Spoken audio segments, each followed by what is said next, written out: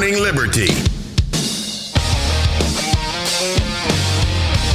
Well, what is up, all of our liberty-loving friends? This is another fantastic episode of the Good Morning Liberty podcast. My name is Nate, and with me, as always, is Charles Chuck Thompson. And with us, but not as always, is Mr. Chris Spangle from the We Are Libertarians podcast. Chris, how's it going? It's going well. How are you guys? Oh, we're doing pretty good. Charlie, I didn't ask you how you were doing. Are you okay? I'm doing all right. You know, I think we're surviving. Yeah. The global pandemic. We've been okay. Chris, have you been okay? Been severely affected in any kind of way? I've been better than okay. I feel bad for anybody that's lost someone or anybody that's lost a job, but it's been nice, like starting to work from home. We were talking beforehand, like you guys work where you live, and man, it's great. I love it. So you're saying you prefer a pandemic? You'd rather it stay like this all the time? Oh yeah, Just without the death. I'm getting Trump bucks. I'm getting my tax dollars back in my checking account. It's great. Borrowing money from our children as we speak. Yeah, that's exactly right. Screw them kids. That's the way to do it. So real quick, housekeeping, guys, subscribe to this podcast. Statistics show that our podcast cures socialism 99.97% of the time. So you want to go ahead and hit that subscribe button because those are good numbers. Now that's only phase one. But from what we can tell, it's very promising. So you want to go ahead and jump on that. Hit that subscribe button before we get to phase two. Yeah, go ahead. You want to get in early. All right, get in early. I caught a bad case in July of last year, and thankfully this podcast healed me up. There you go. I hate it when you catch socialism for a little bit. You know, it's been going around. It's the worst pandemic the world's ever seen. So, Chris, why don't you go ahead and tell us, the standard first thing that you would talk about in any podcast interview? Give us your backstory. Let our listeners know all about you and the podcast, and catch us up to where we are right now. Well, first and foremost, I will not continue to do this interview as long as there is a Lions of Liberty mug in the background, and I demand that you take that down immediately. I will not be on a podcast even remotely associated with Mark Claire, but especially Brian McWilliams. Yeah, it's all right. I called Brian Mark and Mark Brian. Yeah, and then forget Howie. Yeah. What's his face? And then John was on too. John Odenkirk, I think is something the like other that. guy. Yeah. Felony Friday. Yeah. So I'm sorry, man. It's in the contract. I know you didn't really read all the fine print, but it stated that there has to be a Lions Liberty mug in the background during the duration of the podcast. So, and we must not forget to mention Rico, as everyone always forgets to mention Rico. He didn't come for the interview, so that's his fault. I haven't met him. So to get back to talking about me, We Are Libertarians is a podcast that I started in 2012. I was the executive director of the Libertarian Party of Indiana. I was a full-time employee for the LP from 08 to 12. Great job, had a great time, but I realized that direct action politics wasn't necessarily moving the needle as fast as I'd like, and I had worked in talk radio and continued to do so. And started We Are Libertarians because I missed doing radio. I wanted to do podcasting. I had done the Libertarian Party of Indiana podcast for a year or so at that point, and a little of podcasting at the talk radio station that I worked at. And so I gathered together a couple college libertarians who were part of the Young Americans for Liberty at my alma mater. And we started doing a show, and that has, there's like 770 episodes in the feed. We're up to episode 437. We're not nearly as ambitious as the two of you doing a daily show, but we have, it's been great.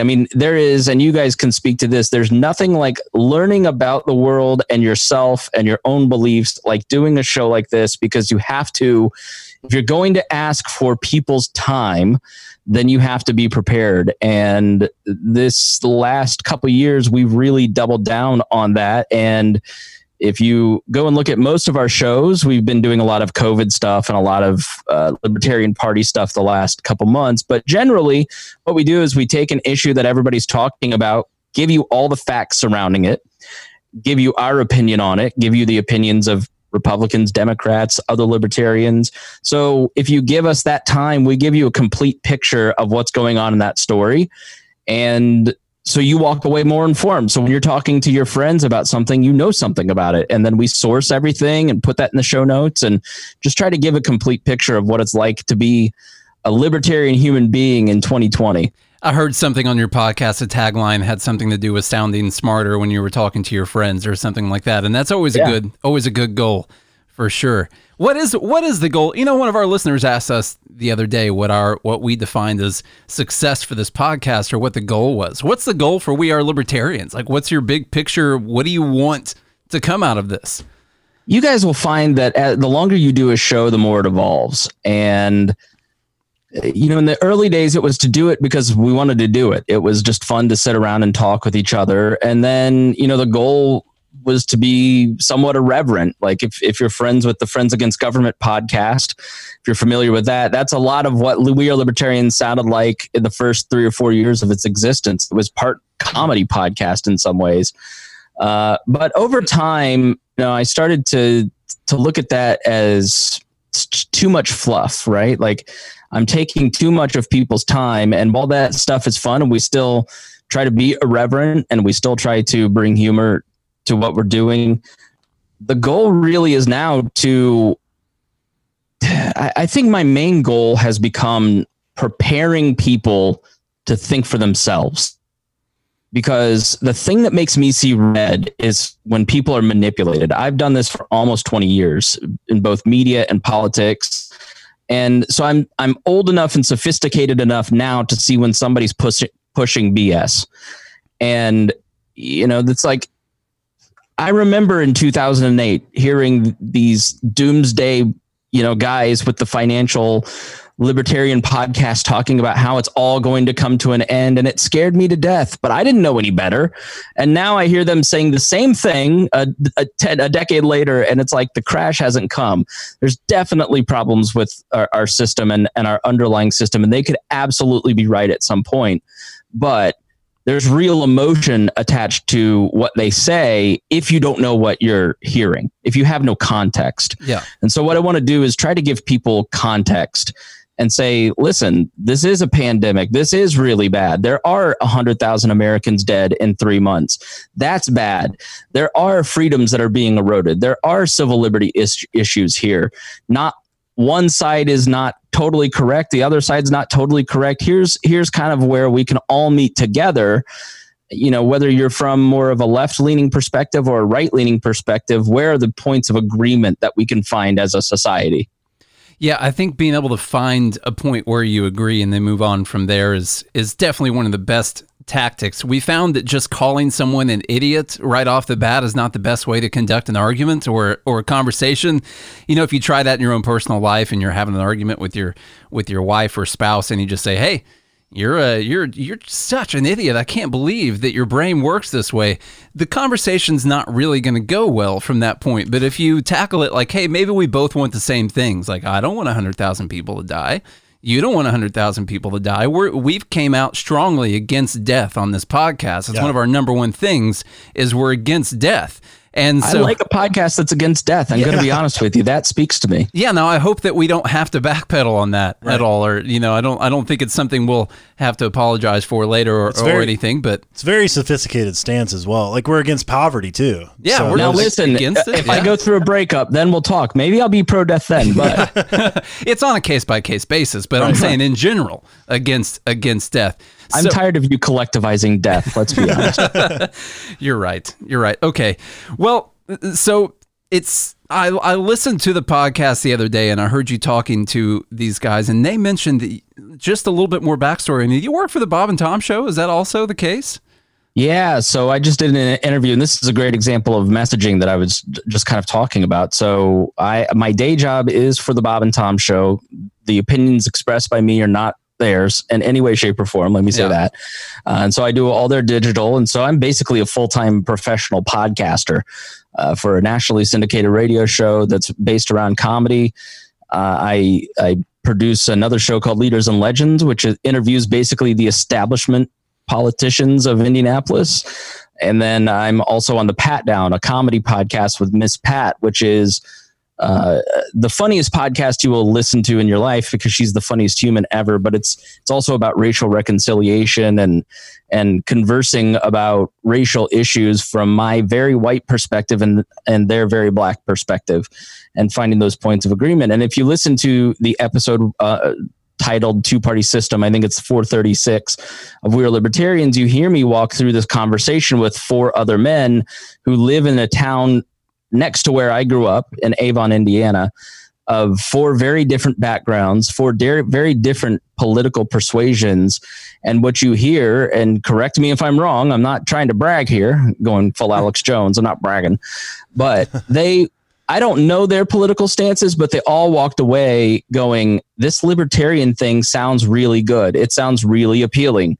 It sounds like something that I want to be a part of. And it's because I talked about empathy leading the conversation, and I talked about empowering the individual, but I tried to do it in a way that isn't threatening, that isn't in your face. And I think, that's part of messaging libertarianism. What I'm trying to do differently, one of the goals that I have for We Are Libertarians, is trying to get us to think more empathetically, get us to listen more, to, doing the Pat Down podcast. I have to listen. When Ferguson happened, I never grew up with, I had Black friends, but I didn't understand Black culture like I do after doing this show and talking with 2 new friends who are deeply steeped in Black culture about their experiences. Harry, my co-host on We Are Libertarians, is Black. It never occurred to me that when we leave the house, we have different experiences until he said something to me about it. And so when Ferguson happened, and now we're dealing with the George Floyd incident and the Aubrey incident in Georgia, I have a much different perspective of that stuff than I did 6 years ago, because I'm listening. I'm trying to understand the experiences of other people, and then negotiating where my values meets their values and where can we work together. Because Dion, the co-host on the Pat Down, he is a socialist. He is a Bernie supporter. But when you talk about why we want the end goals, we have the same values. We both want people to be helped best. We want sick people to get care. It's just that he wants Medicare for all, and I want a more decentralized private system. But our goals are the same, and that's where we can find that common ground. And so what I'm trying to do with We Are Libertarians is, and my career overall, is showing people a better way to converse and talk about libertarian issues and ideas that is less aggressive and less offensive. Sometimes it's going to be offensive because there's just no way to talk about strong ideas without pissing some people off, right? You talk about racism is bad. There's going to be people who are going, I think you're talking about racism too much. Why can't we wait?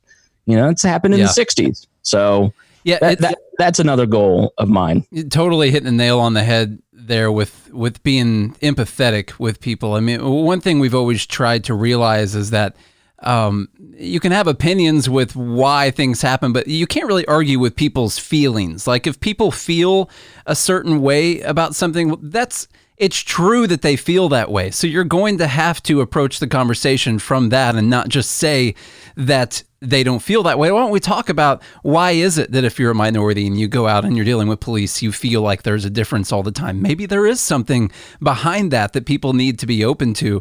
We did a little speech at Young Americans for Liberty, and we talked about how libertarians need to talk from an emotional standpoint because that's how most people think. Like 97% of people think with emotions first. And this is a very emotional argument that we're making here. Like self-ownership. You own yourself. No one else owns you. How many people could be saved if we deregulated healthcare? How much cheaper would it be? How much better lives would people have? How much better would people's lives be if we didn't have all the drug laws that we have? Like these are very emotional topics, but libertarians don't talk about things from that way. We want to list off statistics, and I project that this is the best way that we can go if we have this go, by 0.1 in that direction, and then it's going to trend up with the economy. Like that, people don't want to talk about that. They want to talk about how they can actually have a better life, and we can actually win that argument. So yeah, I completely agree. You look at the coronavirus pandemic. People don't stop at stop signs because the government put up a big red sign.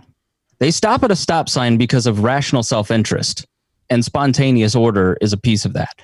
They know it's in their best interest to shelter in place and to limit their contact. Like, I think it's the most bonkers thing that libertarians try to push this idea that this is not a serious pandemic. It's like a communicable disease needs community. So if you can try to limit your exposure to people to get through the hump, right? That resonated with most people.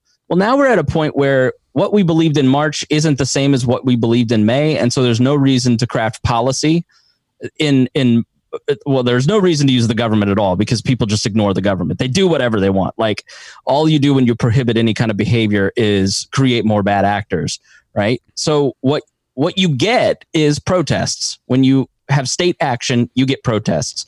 What is the fundamental difference between the man showing up with a rifle to the Michigan State House and the man showing up today at the Minneapolis police station? There isn't much of a difference. There is a lot of agreement between those two men, but they feel divided. And why do they feel divided? It's because politicians have to divide us. The two-party system has to divide us. The media, for clicks, for its own survival, has to divide us. And if you can start to say, that feeling of oppression that you feel is felt across the society in all the different spectrums. And in some places, it is more intense than it is in other places. And that is what a lot of my black friends were saying about the Michigan protesters. I get that they're mad, but look at them being able to show up and walk into the state house with guns, and the Minneapolis protesters have tear gas launched at them. That's the fundamental difference. And so until we're equal, I'm not going to be quiet. I'm for that. I totally agree. We have to get to a point where those two sides are talking to each other. Because when Eric Garner or George Floyd is saying, I can't breathe, there's a boot on my neck, that is a feeling deep within all of us because we fundamentally don't feel free.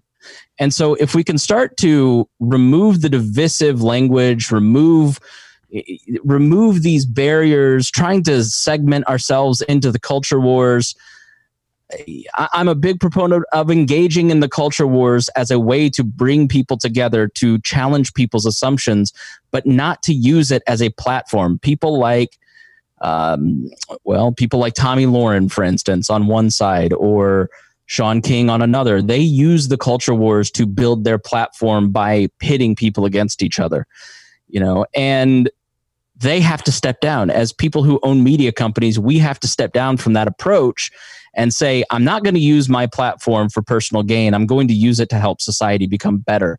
And each one of us are publishers. Every single thing that you tweet, every single thing that you post is contributing to public opinion. Are you making the world a better place, a less divided place? Or are you making it more divided and more impossible for us to have a conversation? Because you can have a conversation about divisive topics like abortion and not walk away pissed off. There is a way to do it. You've just got to lay down your pride a little bit. And it comes from both sides, the left and the right. It's like you said, they have to conjure up this divisive landscape so that they can continue to push forward their team, so to speak. And it's like, well, it wasn't really, in that way they can shift the blame as well, because they're like, oh, well, it wasn't our fault. It was the other guys. Be mad at them. And the whole notion of that, well, we focus on a lot of messaging here, as well as Nate mentioned the Young Americans for Liberty speech that we did in conveying a message of meeting people where they're at. And as you said, like the goal of everything is we all want essentially the same things.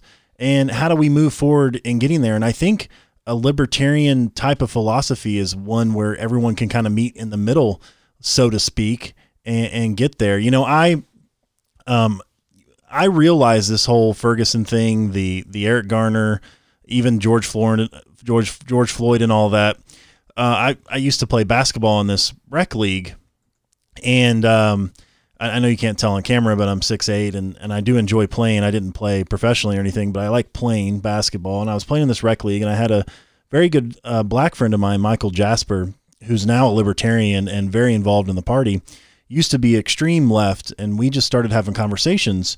And now he's actually a member of the Libertarian Party and is an activist for them all the time. But I kind of compared when I was just talking to him and trying to understand where he was coming from, especially with black culture and the difference in what they feel is systematic racism and all of that, which it is. They feel it because it is true. I drew a comparison. He helped me draw a comparison by the fact that I'm tall in a rec league, whether I anytime I block somebody's shot, they always call a foul on me just because I'm tall.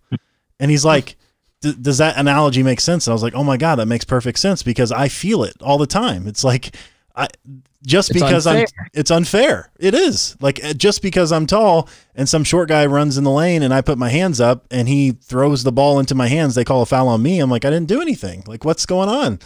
And I was like, it totally clicked for me. I was like, oh, that makes so much sense. I watched that video in New York, Amy Copper or whatever the name is, just absolutely disgusting things. And I think you're right. As a society, we have to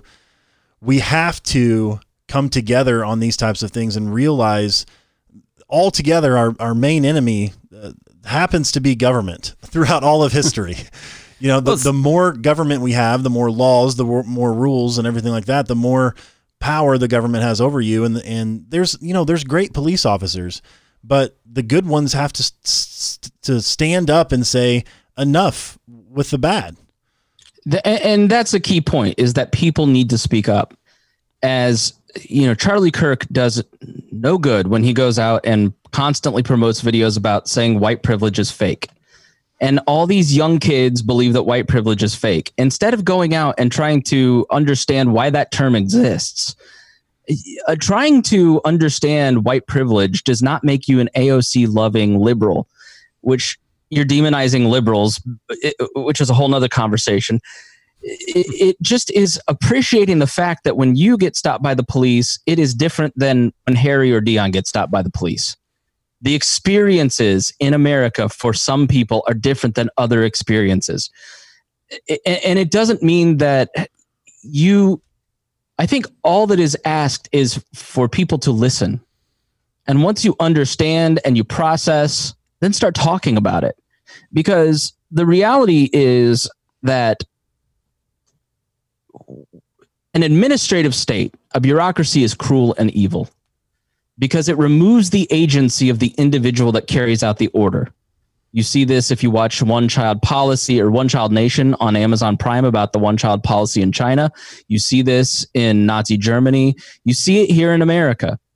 When someone is following orders, it absolves the guilt and shame that person feels about following the orders because they've outsourced all of that to the person giving the orders. And so, and what patriotism does is enable that system of absolution. And so when we back the blue, when we support the troops, it isn't just a matter of saying there are decent people that are cops, there are decent people that are soldiers, because there are. I'm not a person who thinks that all people that work for the government are evil. In fact, just the opposite. I think libertarians demonize the government too much. You demonize the very people that you should be talking to, There's a great story out of Keene, New Hampshire, where the Free Talk Live guys are located. They can't keep police hired there because the Free Talk Live guys keep having lunch with the police officers and they quit after 6 months because those guys make them realize that their job is supporting a system that shouldn't be supported. And so we demonize government too much, but we have to realize that when we are pushing the notion of patriotism, it is an absolution of holding individuals accountable for crimes. What happened to George Floyd is a crime. It was a police officer is at the vanguard of rights protection. And so this police officer, his duty, first and foremost, was to protect George Floyd's right to life. And the other three officers that stood around and watched his right to life slip away are guilty of collusion. And the three of them should go to jail because they didn't do the thing that they are charged to do, which is uphold rights for the person in your care, in your custody. We have let patriotism morph the notion that a police officer's job is to protect the rights of everybody but the criminals. The job of a police officer is to protect the criminals' rights and to uphold the Constitution for them. And when we absolve them and say you're going to face no consequences because it's unfair that you're being persecuted as a group by these evil black activists, we're upholding that system. And that is what is being said to most of white America. And when white America goes looking for excuses that a kid who walked through a construction site is worthy of dying because, well, he shouldn't have been there. Well, what about the 15 other people on the video that were walking through that construction site that day? That's what people do. They walk through construction sites. They're nosy. Why is that a capital offense for one set of people and not another? Because of racism. It does exist. And so at the end of the day, it is me, a white man who has had conversations with black friends, that can come and give this message to a group of people who are tuning into a podcast, thinking they're going to hear about liberty and actually hearing about the systemic problems that we have overall. I'm better suited to bring this message to you because I've listened and I'm part of the in-group. And so as part of the in-group, I'm saying to fellow libertarians, just listen. You know, one guy said to me recently, how do we get more blacks involved in libertarianism? Why don't we get a guy to run for office who's black? That's the wrong thing. Like, that's not how you persuade people is through interpersonal relationships. And the thing that we can control are the 100 people that are in our sphere and our relationships with them. And so if you want to bring in more black libertarians, be friends with more black people. If you want to bring in liberals and Bernie supporters, be friends with more Bernie supporters. You want to bring in more Republicans, be friends with more Republicans and have friendly debates, because I come at these conversations with the fundamental right that the other person is a human being and worthy of my respect. And just because they're a Bernie supporting socialist, that doesn't make them my enemy. Just because they vote for Donald Trump, that doesn't make them my enemy. That makes them somebody that I disagree with. And let's find the points of agreement. And so all you can control is the conversations you have with the people that you come into contact with every day. Stop trying to do anything else. So it really is about more being on an individual level, not really a top-down solution. I've always said that we're not just going to elect a libertarian president and then everything's going to be okay. Like that just simply isn't going to work until we fix everything on an individual basis. And we talk about that a lot, that you need to talk to your family. Like, before you try to convert the entire world to libertarianism, convert your mom to libertarianism, convert your brother to libertarianism. How are you going to do it over the whole world if you can't get your small group of friends and your family to see that as well? And oh, by the way, I'm using my platform and my access to a whole new group of liberal folks, black folks, to get them to understand that it's not just about police being racist. It's about the power of the entire system. When you pass a law, the police must enforce it. And the more you ask police to do, the more this is going to happen. And that's starting to resonate with them. That's what we talked about yesterday. Yesterday with the George Floyd thing, obvious the cop, I mean, he needs to go to prison. He killed someone. In other instances, we've been able to say, well, there shouldn't be any drug laws in the first place. So they shouldn't have been pursuing the guy. They shouldn't have been patting the guy down. They shouldn't have done a no-knock raid looking for drugs. They shouldn't have been trying to stop a guy from selling loose cigarettes. You get rid of all of those laws and you stop all of those little things from happening, because they're not just constantly hunting people all the time, trying to see if they're doing something that only affects people who are making their own individual decisions in the first place. We've put police, that's a great point. We've put police officers in a horrible position. They no longer have the time to build relationships. It's the same concept.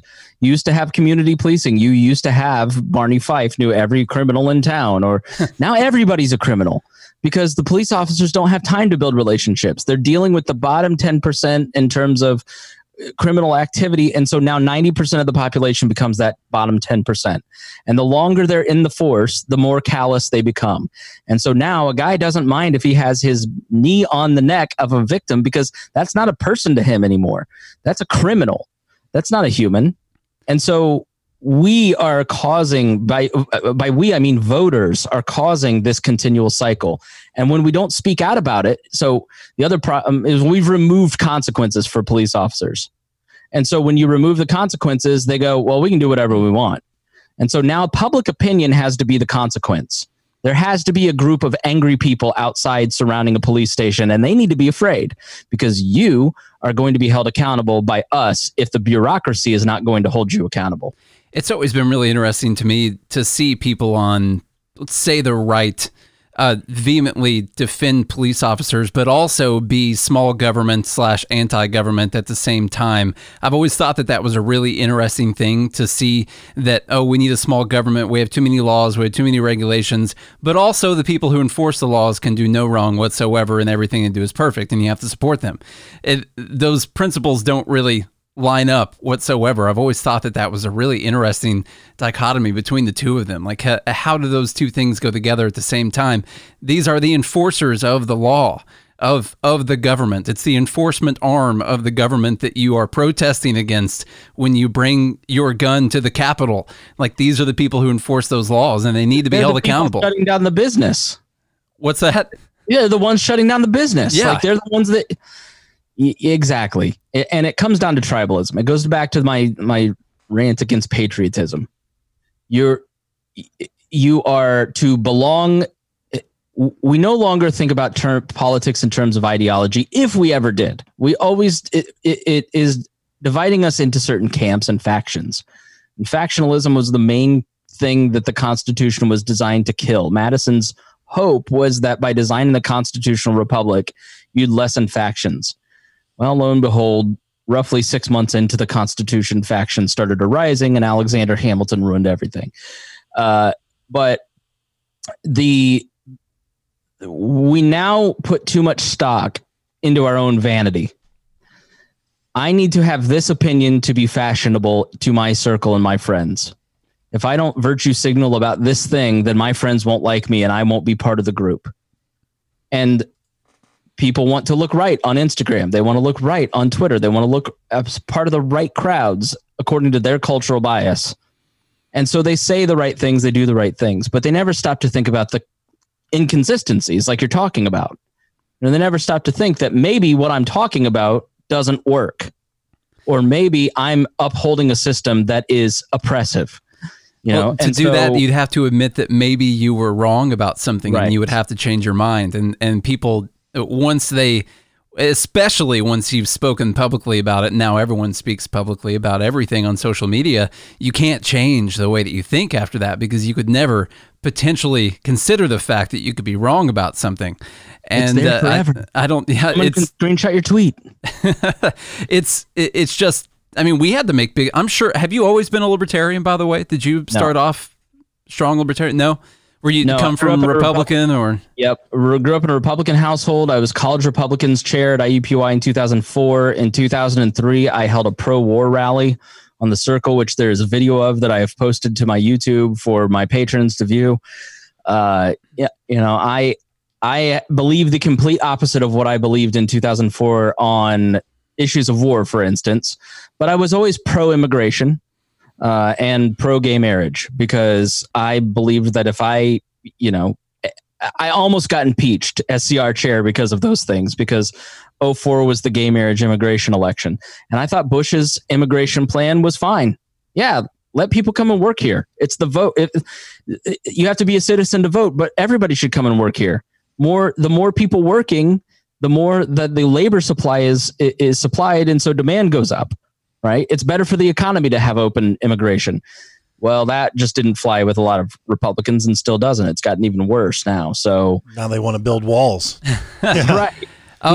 Back to your earlier point, I want to say, with white privilege and systematic racism, I want to say, and we also have a question here from a listener, I think it's deeper than that. I think inequality goes deeper than that. And I think it's, I mentioned yesterday on the show, like Martin Luther King Jr. always said, like, that he has a dream that one day his kids will be judged by the content of their character, not the color of their skin. And I think it has to go all the way down to the level of the individual. And honestly, you see crime rates and everything goes up at a certain economic level when you look at the data.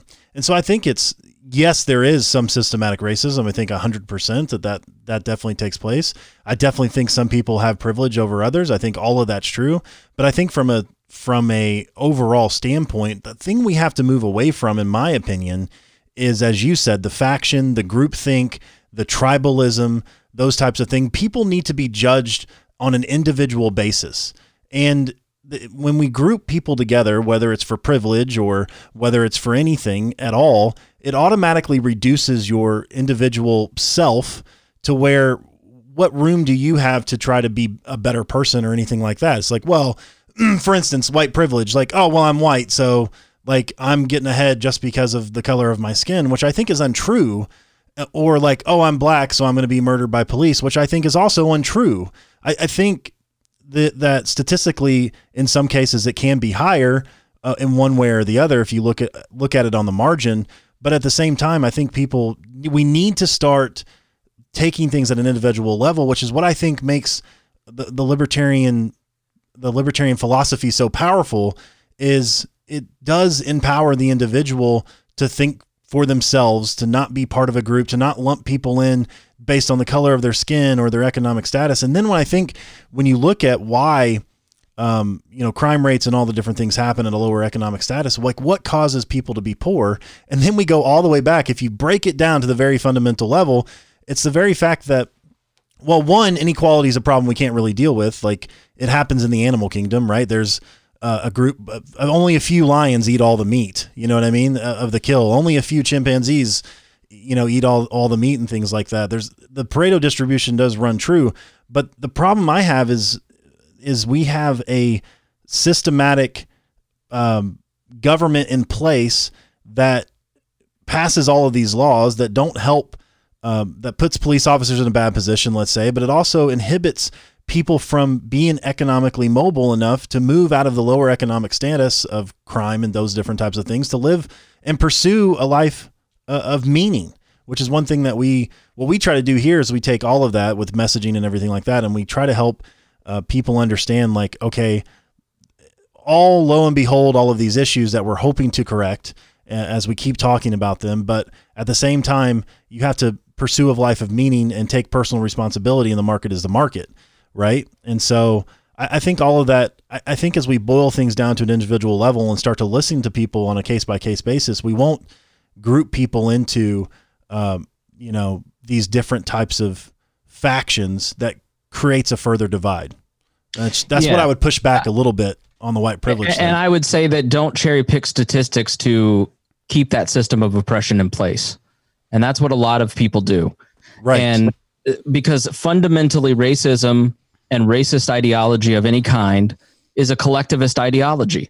Yes. And it robs people of seeing others as human beings. It all comes down to the dignity of the individual that you are looking at and not assuming that you are better or worse than other people. It is that you are equal. We start equal.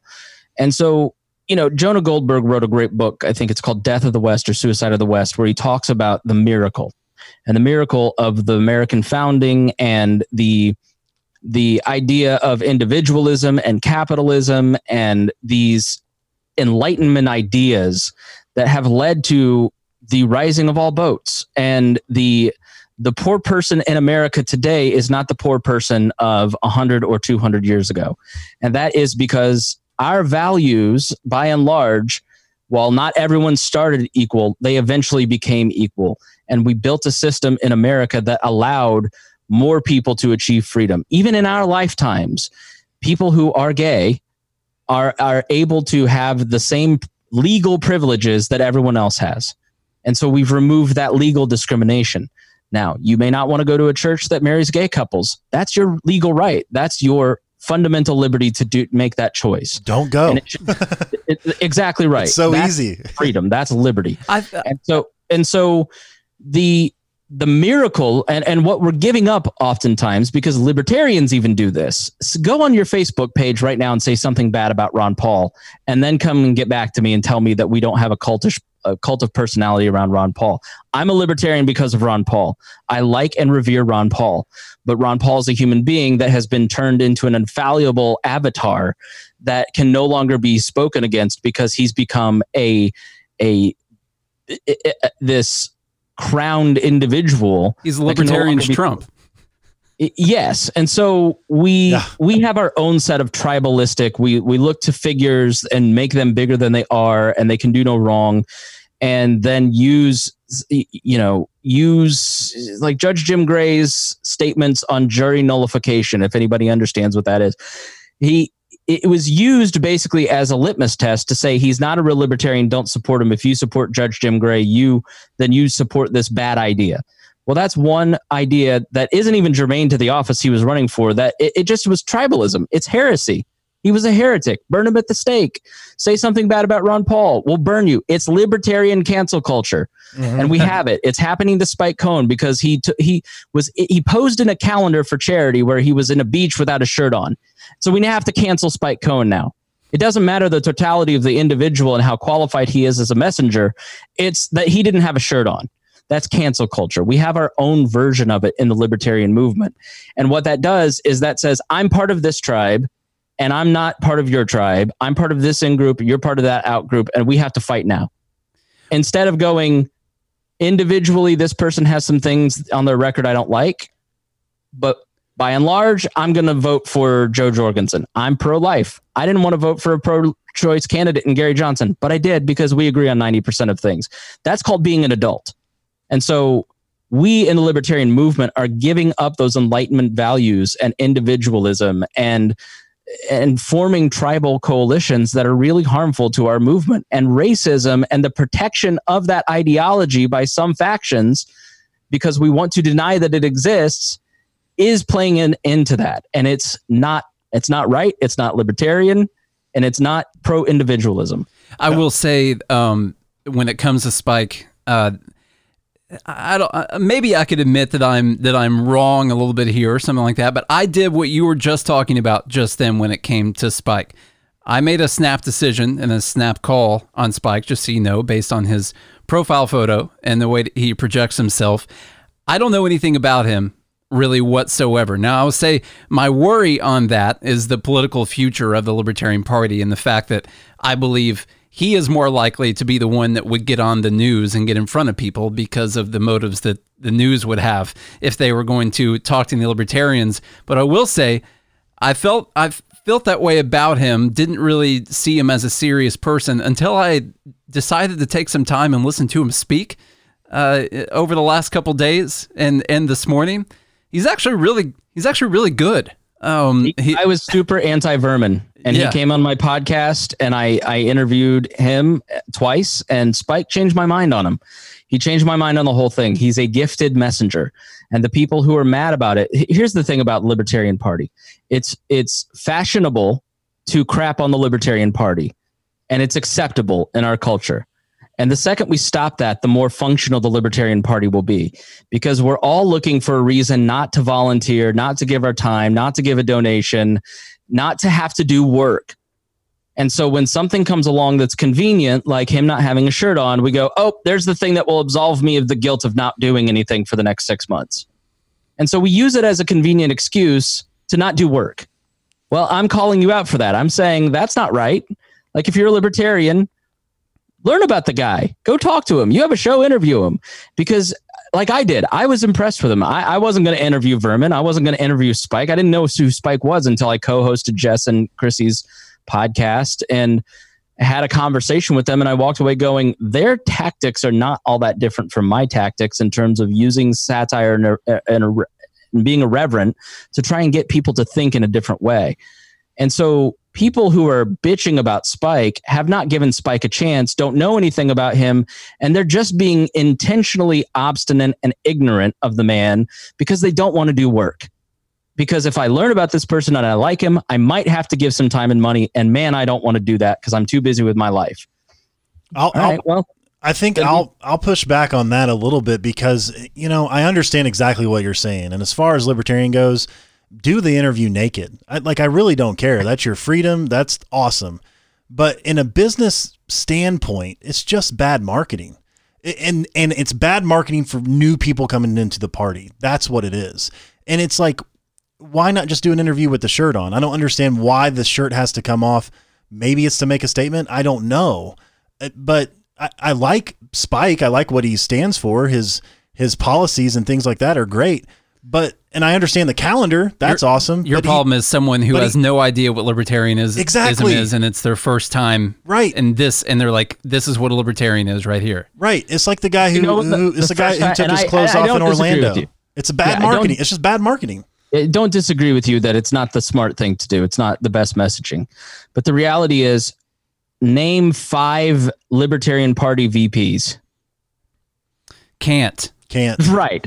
Done. And the only time that anybody's ever going to hear about Spike Cohn is when you're framing this as a negative on your Facebook page for your listeners, going, look at this fucking excuse me, I don't know if I can curse. Do whatever you want. Freaking libertarian, and look at James Weeks. And the more we amplify that and point that out, that's the thing that you choose the framing of the situation. You can let it go. You can let this pass. You can never talk about this. And you know who's going to know about this? 1,000 libertarians. But we can all post about it. True. And we can all talk about the bad marketing and crap on the guy. And then tens of thousands of people will know about it. It's all in the framing. And so what I'm choosing to do with this is to say, everybody choose how you frame the Libertarian Party, because how you frame it is how your friends and family think about it. And when you are constantly posting negatives about the Libertarian Party, then your friends and family will think that. Am I enthused that Jo Jorgensen is the nominee? No. Will people be impressed when they see Jo Jorgensen? No. Will she get in the media and have lots of media appearances? Probably not. Does that mean that I'm going to spend the rest of the campaign season bitching about Jo Jorgensen and what a bad choice it was and she's not my ideal libertarian? No. They did that about Gary Johnson. And you know what people's perception of the LP after 4 years of bitching is? What a mess. What a joke. And it's because people go, well, that's not my ideal libertarian candidate. Well, that wasn't your effing choice. It was Austin Peterson, Darryl Perry, or John McAfee, or Gary Johnson. Gary Johnson was the best choice. And he was not embarrassing, except for a few incidents that we continue to amplify. And we choose to frame Gary Johnson as a failure, despite the fact that there are multiple states in this party that are voting for the very first time with automatic ballot access because of the success of Gary Johnson's media strategy. That's not a failed campaign. I definitely have been on the complaining about Gary Johnson thing. I'll come right out about that. I am a libertarian. I have paid my dues. I did not vote for Gary Johnson because he lost me. He lost me before the election. Get past the bake the cake. I couldn't do it because he told me when he told me with the bake the cake thing that he didn't think that individuals have their own freedom and their own freedom to have association with whoever they choose. And when I heard that, I was like, why would I go vote? I'm just going to write in who I think should be the president because what's the difference here? Who did you write in? I wrote in Ron Paul. So no Rand. Do you agree with Ron Paul's constant bringing pork back to his district, or do you agree with Rand Paul and things like endorsing the child molester down in Alabama? Like, I'm sure if you give me some time, I can think of all the bad legislation that Rand and Ron Paul. There's been plenty. I think bringing the pork back to his district was definitely questionable with Ron, for sure. I think it came down to the fundamental question of individual rights. And I just couldn't get behind it with that. I just couldn't do it. It was like Justin Amash. I mean, we disagreed with a few things with Justin Amash, but fundamentally he's for individual liberty. And I think that's where, for me at least, where Gary Johnson crossed the line. It wasn't the Aleppo, although that was obviously not great. It wasn't the other things. It was mainly the stance that you don't have freedom of association or individual liberty. Like, I agree with him.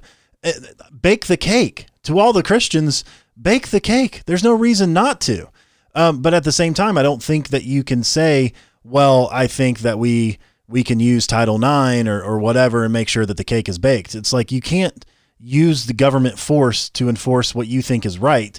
And I think that's where he lost me. Like, I think there's infighting in every crowd. And what I always say is like, look, the lesser of three evils is still evil. And I think there has to be some kind of crossroad between I am party no matter what, or I believe in something. Like, I stand for something. I have principles that if you cross a line, I can't follow you. In fact, I'll say Jo, watching the two debates that I watched, she was my second choice. And when Amash dropped out, I was like, okay, well, I like Jo the best. And so I think that she's a she's a fine candidate. I don't think that the Libertarian Party is going to get more votes than they did in 2016. Perhaps they might, and I hope they do. I hope the party does well. But to me, there's a crossroads between like I'm going to support the party no matter what versus like I stand on principle and there's certain things that I believe, and if you cross the line, I can't go there with you. Sure, and that's totally, you're right. I view it as it's different degrees. I don't have that black and white thinking about certain things because in politics, it's all about compromise, and you have to make your own decision as to where that line of compromise comes. To me, Rand Paul and Gary Johnson are compromisers, much different than Jacob Hornberger, for instance, who is refusing or will not, or Adam Kokesh won't compromise on anything. Right. And so you mentioned something in there like it's different degrees, right? But it's like Michael Quick question for you. Take the red pill, but not the whole bottle, right? Like you can be skeptical of vaccines, but that doesn't mean that Bill Gates is a hobgoblin who's trying to dominate world control. Like Right. Just because you may recognize that vaccine courts, for instance, exist, it does not mean that you have to go all the way to Bill Gates is going to microchip you. Like there's different degrees of these sorts of things, and so. Is there any doubt that Justin Amash is a stronger libertarian in many, many different ways than Gary Johnson? Absolutely. He is a much better candidate than Bob Barr or Gary Johnson. And I was very excited about him running for those reasons. Was Gary Johnson weak on certain things? Yes. But was Gary Johnson the best choice of Donald Trump, Hillary Clinton, and Evan McMullin? You're damn right he was. I don't disagree with that. As far as the let's say the major choices that were available, he was definitely the best one. But there was this, I don't know, to me it's about, again, individually, like I believe you have to vote your conscience and be able to go to bed at night. Like I have to be able to go to bed at night and be like, okay, I did the right thing for what I believe in. I want to ask you this question.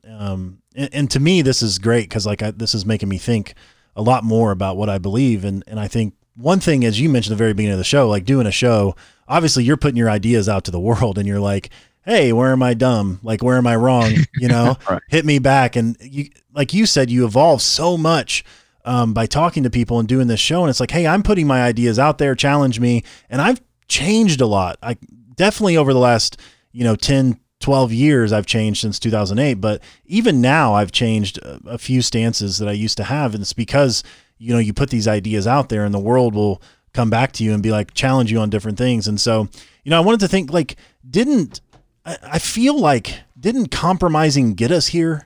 You have, to me, it's the progressives are like, we want 100% tax.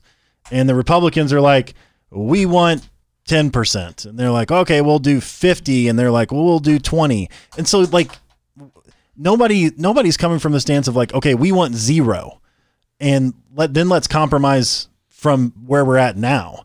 And so I don't know. The compromise is always up, not down. The compromise is always more government. The compromise is always more laws. The compromise is always a higher tax rate. It's always something.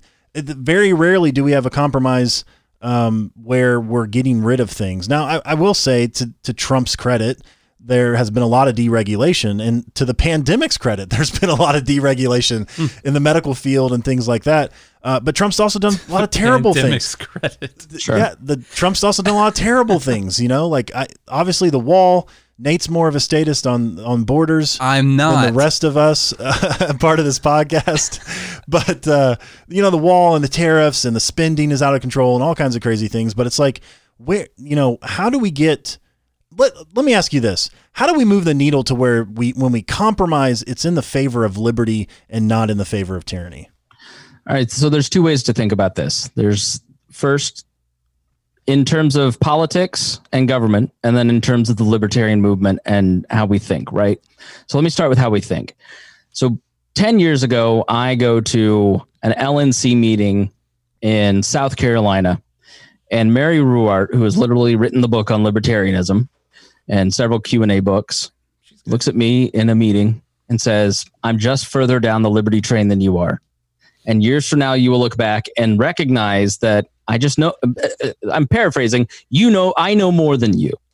right? And she was absolutely right, because when you become a libertarian and you have your conversion, your spiritual like experience, you come out of the waters of libertarian baptism.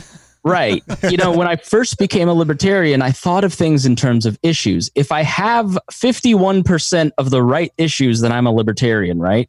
And maybe that is the way to think about it. But I remember just looking at a guy that at a meetup in 2009 going, this is all just so confusing. And he goes, well, no, once you get a couple basic ideas down and you start rigorously applying that to all these different issues, then it becomes easier. That's where I'm at now. And so everybody starts from a position of ignorance across the board, right? Even as kids. And so... Are you saying that's where we are? No. I'm saying that... Don't even know a word yet. Somebody like Gary Johnson or Bill Weld in 2016 finished the race more libertarian than they began it, because many, many people sat down and had conversations with those guys saying, have you thought about it from this perspective? And on the bake the cake stuff, Austin Peterson, whom I love, used that as a cudgel to win a primary. And that became part of his legacy. It became twisted. And it wasn't where Gary Johnson finished. He became more understanding of the proper libertarian stance on that, because it wasn't something that he had thought very deeply about, I don't think, in that particular debate hosted by Stossel. Which you could say maybe he hasn't thought deeply about a lot. Well, I don't agree with that, but I do think that there is a valid argument to be made that you should have had probably a deeper thought about a lot of these issues if you're running for president and on the MP ticket. Right. That's why a lot of us are more impressed with Justin Amash, because you can tell the guy's deep and he's thought a lot about this stuff. And so what I think people need to realize is that when you criticize Gary Johnson, when you criticize Donald Trump, when you criticize AOC, people don't hear it in terms of you criticizing Gary Johnson. They hear you criticizing, oh my gosh, I like Gary Johnson. I'm here because of Gary Johnson. Why are they criticizing me? And so it does contribute to factionalism. And so the compromise in that a person is ignorant of some things. We're all the sum total of the knowledge that has been shared with us.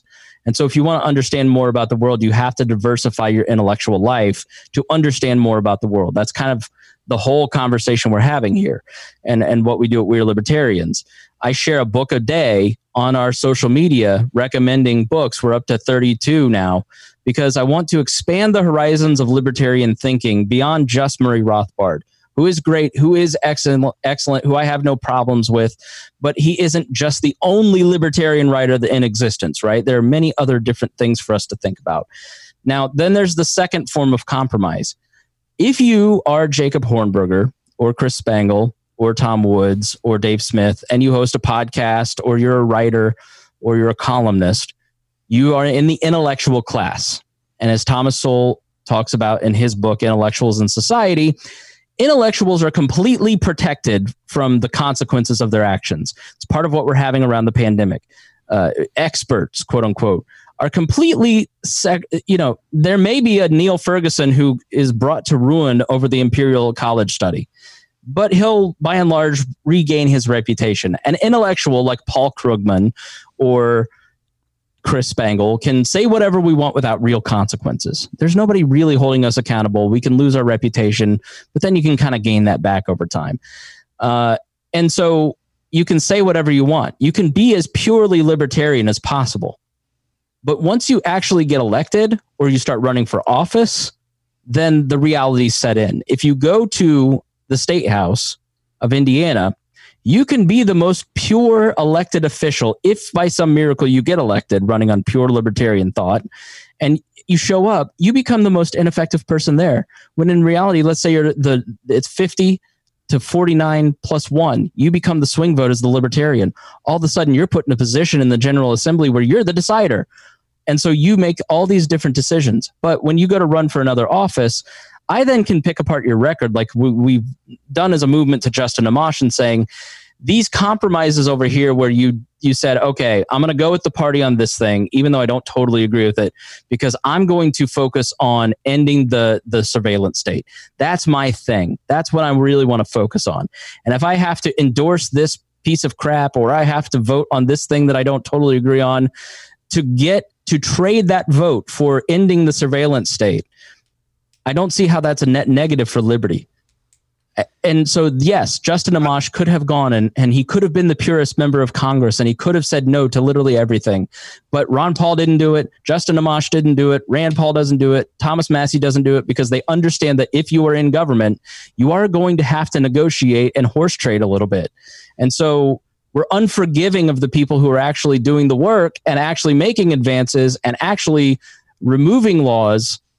And sometimes because we want a pure destination libertarianism as opposed to that directional approach. I think sorry, Charlie. I was just going to say, and I don't disagree with that. I mean, I think in some ways you do have to play the game because that's the game.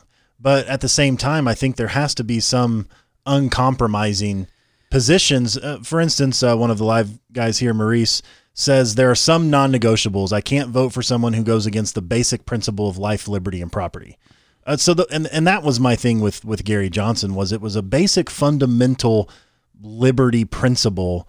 And you may be right. Maybe and I did like Austin Peterson in 2016. He would have been my choice to be the nominee. But maybe Gary Johnson did grow from that. I don't know. I will state that maybe my ignorance is showing in the fact that I didn't know Gary Johnson had moved away from that position. But I think you do have to play the game, but also there has to be some lines, drawn in concrete. Well, for instance, you can't cross. We did another a live thing here at one of the colleges here, and there was a libertarian there who said that they thought that Bernie Sanders was the best libertarian option because he would end the foreign wars. And audit the Fed. And so it reminded me of something when you were saying like, well, I really care a lot about the surveillance state, so I'm going to try and do what I can to get rid of that. There has to be a line there somewhere where you say, okay, Bernie Sanders might end foreign wars, but do you actually destroy our economy getting there? But do millions and millions of people die because of bad economics? Like there has to be a line where you say, I don't only care about ending foreign wars, therefore I'm fine with Bernie Sanders becoming president because that's my thing. I have a principled line that I would have drawn in the sand right there, and that's what Maurice said there, the life, liberty, and property, the basic tenets that he obviously does not agree with. It doesn't matter how much I disagree with our foreign wars, I would not be able to go vote for Bernie Sanders because I thought he was going to do that. And so, I think there's a line there between the compromise and between playing the political game. And, that I think you have a lot of good points about the criticizing people and drawing attention to that. We've grown over time. I was not a Libertarian Party member. Mark Claire, who you hate vehemently, talked me into joining the Libertarian Party with the way that he described it. I'd never thought about it before. It's like if you disagree with the party, if you think they're going down the wrong path, like people like you aren't joining the party. And if you want it to change, then you're going to have to join the party and be the person that's in that party. And they'll never go the direction if people like Nate and Charlie and Chris don't join the Libertarian Party and move it in that direction. They'll never go towards that direction because people like you aren't joining. And so I've grown on that over time, but I still, He crossed my line. I just couldn't do it. That's really what it comes down to. And let me challenge Maurice here a little bit. With all due respect, life, liberty, and property is very vague and very open to interpretation. And so Gary Johnson probably fundamentally, by and large, supports upholding life, liberty, and property, right? So what are the litmus tests? I think there are some litmus tests. I think it is very hard to call yourself a libertarian and support foreign war and intervention across the board. War is the absolute destroyer of all things economic, personal liberties. There's nothing libertarian about a war. You can make the argument that a war for self-protection is that, but if you're engaging in peaceful commerce, the war usually doesn't take place. So there are litmus tests like that. But let's call it what it is. The people who cry, we need a principled candidate, we need a principled candidate, but it's all based on their feel. Everybody's doing this on feel, right? Ideology doesn't necessarily come into play with it. It's kind of, this person ticks enough of my boxes that I like this person. And that's what I'm doing. That's what he's doing. That's what Maurice is doing. It all comes down to our personal preference. And then we want to call it principled and lie to ourselves that somehow this is a more principled stance. So does Gary Johnson and Jacob Hornberger, for instance, does Jacob Hornberger talk in a more quote unquote principled stance? Yes. Does he have the right policy solutions? Yes. Was he more prepared to be president? Probably not, because what was missing from Jacob Hornberger's set of tools in terms of running for president that Gary Johnson had was managing a large state bureaucracy and having an understanding of how to advance liberty in a bureaucratic system. That, to me, is important. I want Justin Amash to be the nominee over Joe Jorgensen because he has a set of experiences and beliefs about the system that come into play. That's part of my personal feel. Now, everybody's making their own calculation, right? Based on their own personal preference. But then we want to dress it up and call it something else. And really what it comes down to is I like Gary Johnson and you guys didn't. And while I respect what you're saying, there also is a measure of us trying to pretend that our personal preference isn't the main driver of a lot of this stuff, because by and large, Gary Johnson held way more libertarian beliefs than anybody else running for president in November of 2016. But we don't want to give him that credit because we want a Jacob Hornberger to run because that's our personal preference. And that's fine, but you don't need to put Gary Johnson down to make that case. Jacob Hornberger lost this election because he did that 9-part video on why Justin Amash sucked. He turned the guns inward. And everybody remembered the Harry Brown thing that I didn't know. I literally just paid $40 to FFF today to renew my subscription to Jacob's magazine, right? So I admire and respect Jacob. But he lost that race because he went negative. Because he said to everybody who didn't like Jacob, you're next. And I'm willing to destroy the movement to get what I want. And people don't like that. And that's sort of what's happened with Gary Johnson. Now, Bill Weld, listen, what's the difference between Gary Johnson and Bill Weld? Again, it comes down to Gary Johnson ticked more of the libertarian issue boxes than Bill Weld did. He had a slightly more better understanding of libertarian philosophy than Bill Weld. Bill Weld felt like an opportunist, seems like an opportunist. Gary Johnson still retweeting the Libertarian Party, by the way, like in the last 2 weeks. You know, like he's still involved and he's still taking shit. He's still constantly being criticized and he's still showing up. And we don't give him credit for that, you know, because it doesn't help our personal goals in trying to advance the party in the way that we'd like to go. And I think that sucks. Well, tell me, so we don't spend, any more. I really didn't intend on this to become a conversation about Gary Johnson. He's not running for president. Just so everyone listening, he's not. I think this is a great conversation. I love this conversation, but pointing away from the criticism of a guy from 4 years ago and towards Joe. I know we're running out of time here, but tell me, let's say we have a Republican listening or a libertarian that has never looked at Joe Jorgensen's stances whatsoever. Is she worthy of my vote as a libertarian? I'm a Libertarian Party member. You think she's got the stuff to get my vote? Ideologically, yes. Is she prepared to be president of the United States? I don't think she's prepared to run for office as a presidential candidate. I mean, that's part of my criticism of choosing her. But that's where choosing the most principled candidate got us. Like, it got us to somebody that doesn't know who, like in media interviews, in those debates that we hosted, she'd say, "Oh, I'm not going to answer that question." And then she'd answer the question. Like, do you think that a Mike Wallace type interviewer or Jake Tapper isn't going to tear her apart? You know, is this a person that has thought deeply about who will fill her cabinet, who will serve on her Supreme Court? How will she find 500 people to staff agencies?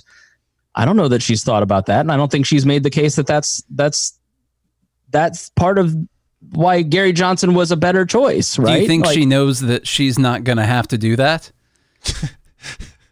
She's not going to have to do it. I know, that's what I'm saying. Like, I'm saying, do you think maybe she's only thinking about the things she thinks she might need to think about. I don't know. But answering questions on Fox News or CNN is going to be a pretty important part. The Libertarian Party chose a candidate for the Libertarian Party. They chose somebody that they trusted. The 1,000 delegates that showed up to vote for this nominee are the 1,000 people that have known her since the 90s. They trust her with the message. They wanted somebody. This is a unity ticket. It is Jo Jorgensen from the 90s and Spike, the first millennial candidate to ever appear on a major party, minor party ballot. Like he's the Vermin and Hornberger choice, and I like Spike and I like Jo personally, but this is a choice for libertarians.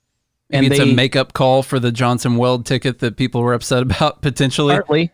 Partly. And you know what we're going to get? We're going to lose ballot access in all those different states. Yeah. But what choice was there, right? Like put up Vermin or Jacob or Mons, or like once Justin Amash dropped out, like I've never seen a candidate announce for our nomination and be on the Sunday shows that week. Yeah. The pandemic really blew all the plans apart. Amash dropping out blew all the plans apart.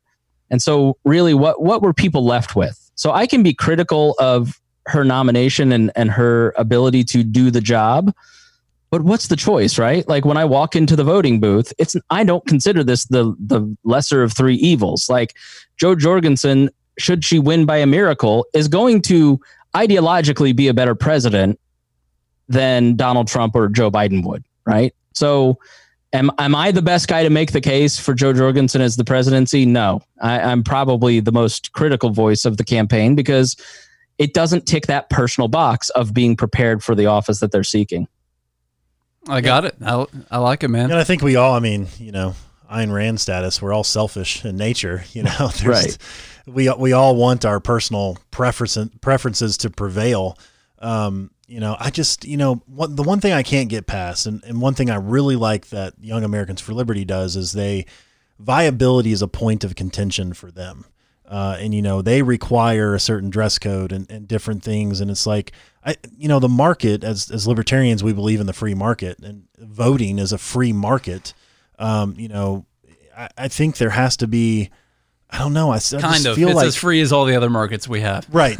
I just feel like there has to be some kind of viability level or measurement that says, what's the chances of this person getting ahead. What I just said on our live Q&A we did the other day was and you might strongly disagree with this, but I don't care if a libertarian ever gets elected ever. What I do care about is that the people who do get elected as the representatives of the people are liberty-minded people, that they care about those things. I don't care about what their political party is whatsoever.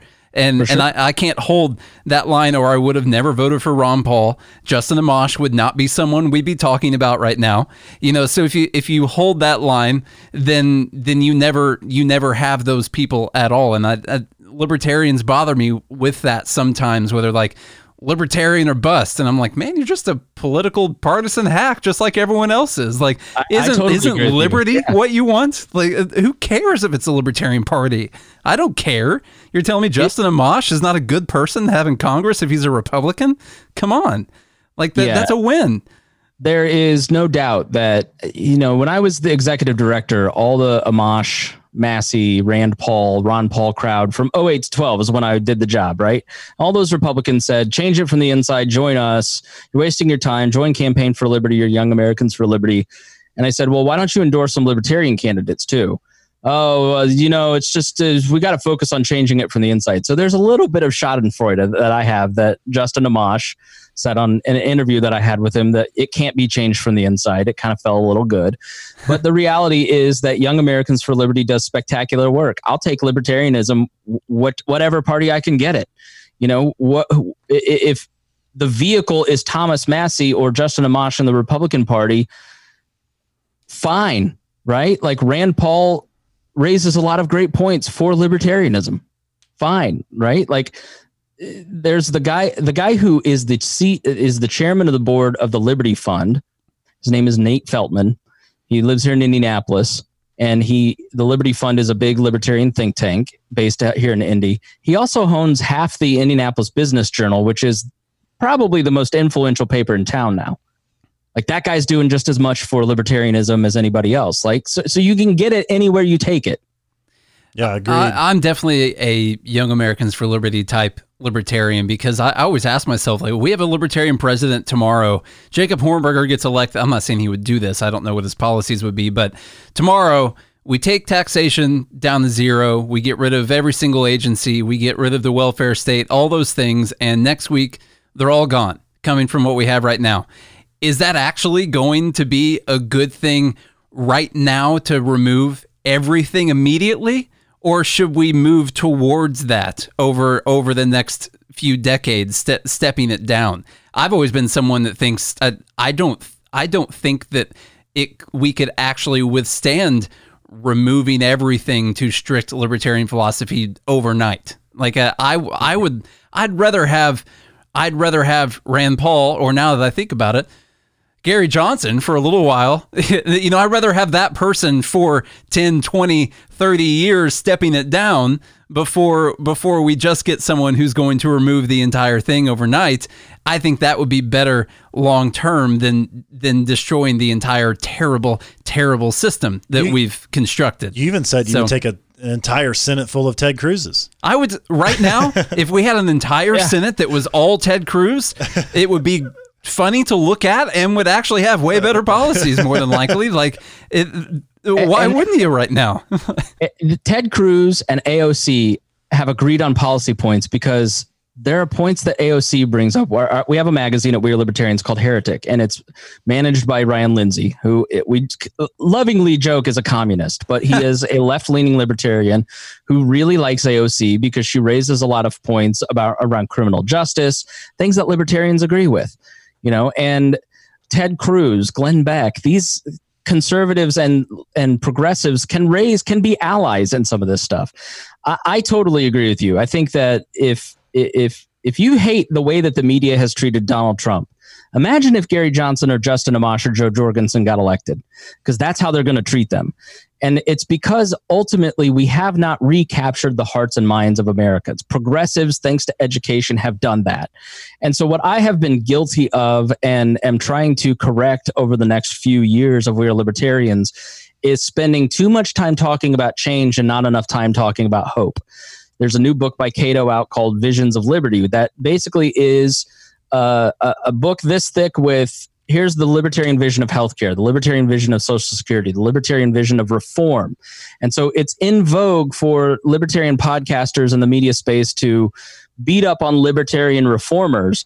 But we need those people because we need to go out and talk to our friends and family through the next few months and actually have an idea of how we're going to run healthcare if we were in charge. We actually have to have an answer for what we would do about the entitlement system. How do we move from a welfare state to a non-welfare state? What does that look like?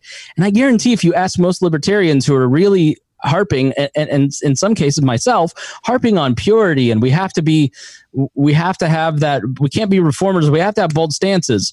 How would you what would your healthcare system look like? Right. And people want solutions. Be the people proposing solutions and not just criticizing everyone else's solutions. Yeah. Right. Exactly. It's easy to be knee-jerk reflexive contrarian. Because if you're a contrarian and you manage, let's say you're a contrarian who runs the AIER stuff and your name is Jeffrey Tucker and you're just constantly contrarian about everything. Well, then lo and behold, the pandemic doesn't look as bad and all of a sudden you're right. Right. Yeah. But if you came out and said, like Nick Sarwark, this is going to be really bad, and then it doesn't turn out to be really bad, it's easier to criticize the person who made the positive statement than it is to criticize the person who made the negative statement. And we let our libertarian think tanks and our libertarian media outlets, including myself, I hold myself accountable to this. We talk too much about what we don't like and not enough about what we would do. And so I think as podcasters, we have to start focusing on libertarian solutions and talking about what our plan is. That's why people like Tom Woods so much. He does have conversations on his podcast about what a libertarian future looks like. Same with Robert Murphy. These people offer solutions, and that's really like my next, where I need to go more and focus less on the bullshit. We do too. That's been one of our main things, is saying that we will propose a solution to the problems that we're talking about. And when it comes down to it, And I know we're out of time here, but the solution is always the individual liberty and personal responsibility. That sounds cliche, but that is the baseline solution to all the problems that we're talking about. Now, the actual policy solution. Now, that's not a very good policy. I could write down what's your healthcare policy, and I could put personal responsibility and individual liberty, and maybe people aren't going to be able to get behind that as well. So you need to be able to dictate out, show people what that would look like. Why would things get cheaper? Why would this look better? How's that going to happen over time? And actually give them something tangible that they can look at and see as a vision, because not everyone has this trust in the free market like people like us do all the time. And I think it's important to keep the purity conversation, to me, is important on the stance that you always know the principle that you're building your solutions off of. So like you have to strengthen that and talk about, what is all of this coming from? What is our purity libertarian form? And how is it that when I look at a news story, I'm able to dissect it and point out the manipulation and not get emotional about it and all that? Well, it comes from that baseline understanding of my pure belief in self-ownership. And then I build from that afterwards. So I think there's a good balance between the two of talking the pure libertarianism and where that comes from, and what we would actually do on policies as well, which a lot of people just don't do enough of. But one thing, every movement absolutely needs that purist standpoint. It is necessary to have a Jacob Hornberger and an Adam Kokesh to hold accountable for when a Bill Weld comes in, right? What that side of things needs to do is allow a space for a Judge Jim Gray or a Justin Amash to outline their pragmatic solutions. And pragmatists are often more willing to, because they believe in the radical ideology, entertain those ideas. But the radical side of things are not often, they'll twist into judges ladder out of welfare or whatever into UBI and use that as a cudgel against him. And that's where I just think as a movement, we have to allow space for all these different lanes to achieve our goal and say everybody's activism is worthy. If there's one thing that we know something about, it's healthcare for sure. Because we operate a software company that does, we're in business because of government regulation. Essentially, we create efficient solutions for hospitals on the financial side of things. And so, you want to talk about making the healthcare system more affordable. I mean, I could give you a list of a million things, and we do work on those types of things. I know we got to go here, but I got two things for you. One, what do you make of Trump? When we talked to the Lions of Liberty guys, Brian made a very solid point that made me think really hard about it, and I want to know what your thoughts are. His thoughts are that he hates Lions of Liberty. Well, I know that. Well, have you ever heard anybody be wrong louder than Brian McWilliams? I've never heard anyone be wrong funnier than Brian McWilliams. That guy's on his toes all the time. So the question was proposed, like, is Trump the most libertarian, president of our lifetime?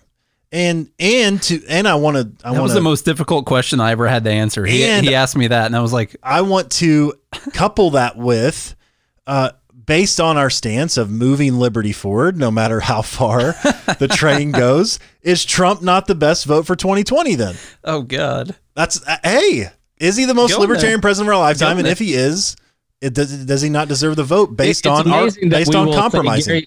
It's amazing that we will say Gary Johnson sucks and is not a libertarian over one thing. Then we will say the guy that is dropping drone bombs all over the world. That's why I'm asking. Right. It's all varying degrees of how our personal preferences come down. There are no doubt that I think there's the politics and there's the man. So I look at Donald Trump two ways. Donald Trump, by and large, in terms of policy, has been more of a Bush-type president than it's often made out to be. Sans the war, he is more cautious about military action, but he still perpetrates military action when it doesn't need it. The Iran stuff, dropping the mother of all bombs, constantly droning more than Obama, even though we love to mock Obama. So, in terms of his personal preferences, on some things, he does sound more libertarian, right? Because at heart, he's a populist, and populism has kind of taken over libertarianism in some ways.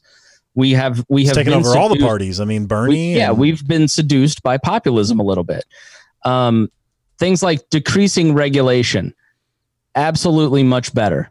And this is why I think Donald Trump will win. Who do people trust? Because forget all the polling you see in the major media outlets. I've seen some polling recently. National polls don't matter. I mean, it's... Yeah, this was a large-scale private sample of the country. And the economy, 2-1 almost, was the concern of most people. Well, who do they trust to get the economy back on track? Donald Trump or Barack Obama's guy, Joe Biden, right? They trust the guy who cut their taxes and the guy who got us to low unemployment, and they're going to vote for Donald Trump. He's probably going to win. And that is largely because politically the country still wants to be center right. They want more liberty. They want less intervention. And so on some of those points, yes, Donald Trump has not been a total failure. But there is also this part of Donald Trump where every time he passes a tax cut, he enacts more tariffs, right? Well, that's not libertarian in any way, shape, or form. The economy would be even better had he not done the tariffs. You know, his constant flirtations. So, yes, he does talk to Kim Jong-un and de-escalate that situation, but then he escalates it with China, which is a much bigger foe. Sorry, my cat is going to get in the way here. So, go take a nap, please. So, we're busy here. Every time he nominates a Neil Gorsuch, he then nominates a Brett Kavanaugh. And so he constantly takes 1.5 steps forwards and then 1 step back. So is he better than Joe Biden on some things? Absolutely. In terms of libertarian issues. As a person, he's an absolute despicable human being. And his personal style of politics has broken. So if you read Mike Duncan's book, The Storm Before the Storm, about the end of the Roman Republic, he talks about the end of the Republic came when the Gracchi brothers ended the land deal and broke what was called mos maiorum, or the political norms of the Republic that had lasted for decades, if not centuries. And what Donald Trump's personal style of politics has done has shifted every movement style of politics to the Donald Trump style of politics. That is very dangerous for a free society, because I don't know if you guys have noticed, but we're all conspiracy theorists now, right? Like he has taken postmodern thought and dumped gasoline on it. So now there is no truth. So how do you have an ideological standpoint like libertarian thought and then try and apply that to a post-truth society? That's very difficult. And so he has, I think 4 more years of that will be very perilous. And I think he emboldens groups that are fascistic. And I think that he's not headed in a libertarian direction. He doesn't really have a plan. So that's part of the problem too, is that Donald Trump really doesn't have a plan, and he just kind of flim-flams everywhere. Now, what is good about Donald Trump, another point in his favor, is that he completely exposes the system for what it is. He shows you exactly what happens on a presidential campaign because the press can't stop talking about him. Every campaign has Russian infiltration. So did Hillary Clinton. It's just now you see it because the press is willing to report on it, right? Mm-hmm. So there's good and bad points to Donald Trump, like there are good and bad points to Barack Obama. Barack Obama got us out of the wars. He's set the stage for Donald Trump to really pull us out of these wars. You know, George Bush, I'm sure he did some stuff that was good. You know, so like something there's good in points, but is he the most libertarian president? No. Is he libertarian according to our principled stances of Jacob Hornberger? Fuck no. And he's way less libertarian than Gary Johnson, Justin Amash, or Joe Jorgensen. But right? In our lifetime, and I don't know how old you are, Chris, but I was alive under Reagan, and I think that. So Reagan, Clinton, Bush, Obama. I was alive under Reagan, so I don't know. I wasn't yet. Reagan. That was Nate's first choice, but then he thought about it and was like, the drug war. I said Reagan at first. I don't know enough about Reagan to honestly answer that question. Clinton, you could make a really good argument for Bill Clinton being the most libertarian president because that's what I first said. You had a balanced budget by the end. You had welfare reform, which led to welfare to work. You had, what did I hear about the other? Oh, the telecom law. The 96 telecom law directly allowed invention in the public space. That's why we can start a podcast without a government license because of Bill Clinton. You can argue that Bill Clinton was far more libertarian, far more non-interventionist than Donald Trump was and is. And he raised taxes in certain points, but he also balanced the budget and reduced the size of the deficit. But he had the 3-strike rule and, some different stuff. Yeah. There's the crime bill. There's a lot of problem. And that's the problem is. Right. There's never going to be a purist. I totally understand that. It's just. It's an interesting question to pose. No one had ever asked me that before. And when Brian asked me, is he the most libertarian president of our lifetime? I had never thought about that before. So Brian goes in his closet and sits in his little MAGA cap and then comes out and pretends to be libertarian. And, he's just building his email list so he can finally go after Tommy Lauren's audience. I know what he's doing. I think one thing Trump is the beef. You heard it here first. I think one thing Trump is amazing at is marketing. I think he understands. Yeah. He understands how to rile his base. And I think, honestly, I've said this, I think the wall is what won him the presidency because it gave people something tangible to hold on to. It's very hard to convince people of ideas, which is why, back to our solutions conversation, you have to propose solutions to give something people have to have based on their personality types, which we've done the study into. Like Nate said, 97% of people are emotional about things. That's why only 3% of people are libertarians. So it's like you have to give people something tangible to hang on to. An idea is not really enough, at least not anymore. Maybe back in the 1700s, the idea of liberty was the stranglehold because people have been oppressed for so long. But now I honestly think like the wall is what gave Trump the win. And I think the economy coming back is going to give him the win. He tweeted yesterday, stock market up big, Dow crosses 25,000. The transition to greatness has started ahead of schedule. Like, who comes up with that kind of stuff? Yeah, a propagandist. I mean, I know, but it works. Of course it does. And there's a great book, again, going back to the unmasking of the system. There's a great book called The Cult of Trump. And it was written by a former cult member who examines the tactics that Donald Trump uses. And you could apply those to many different political parties. To a varying degree, right? So like people will say, well, all politicians do that. Barack Obama did that. But there is also to a degree. So Donald Trump floating the idea that if you vote by absentee ballot, it's going to be ripped off somehow. It's just not true. Like when Democrats and Republicans try and push the idea that there's all this voter fraud and it's all rigged, what they're really doing is breaking the mos maiorum. And it's leading to a very dangerous place. So if you're a libertarian, you want stability. And this was the argument for Hillary Clinton in 2016, and it's the argument for Joe Biden, if you want to get into it, in that libertarians need stability because we need more time to explain what we believe. And what Donald Trump does is push the system further and further to collapse. And I firmly disagree with collapsitarians because if the system collapses tomorrow, they're sure as hell not picking us to lead things because they're not doing it right now when we're free and we're not hungry and we have a lot of money and we have savings. And so Donald Trump and frankly, Peter Schiff, Adam Schiff, and some of these other politicians that continually say that it doesn't matter who wins in November, it was rigged. And it's the most chilling thing that Donald Trump said during the 2016 election was that he wouldn't accept the results. That whole solemn, the peaceful transition of power, that is very important. And Hillary Clinton she was just, I'm outraged by this. How could he break that political norm of a peaceful transition? And then they spent 3 years undermining Donald Trump's presidency with Russiagate, which was a complete hoax. He's exactly right about that.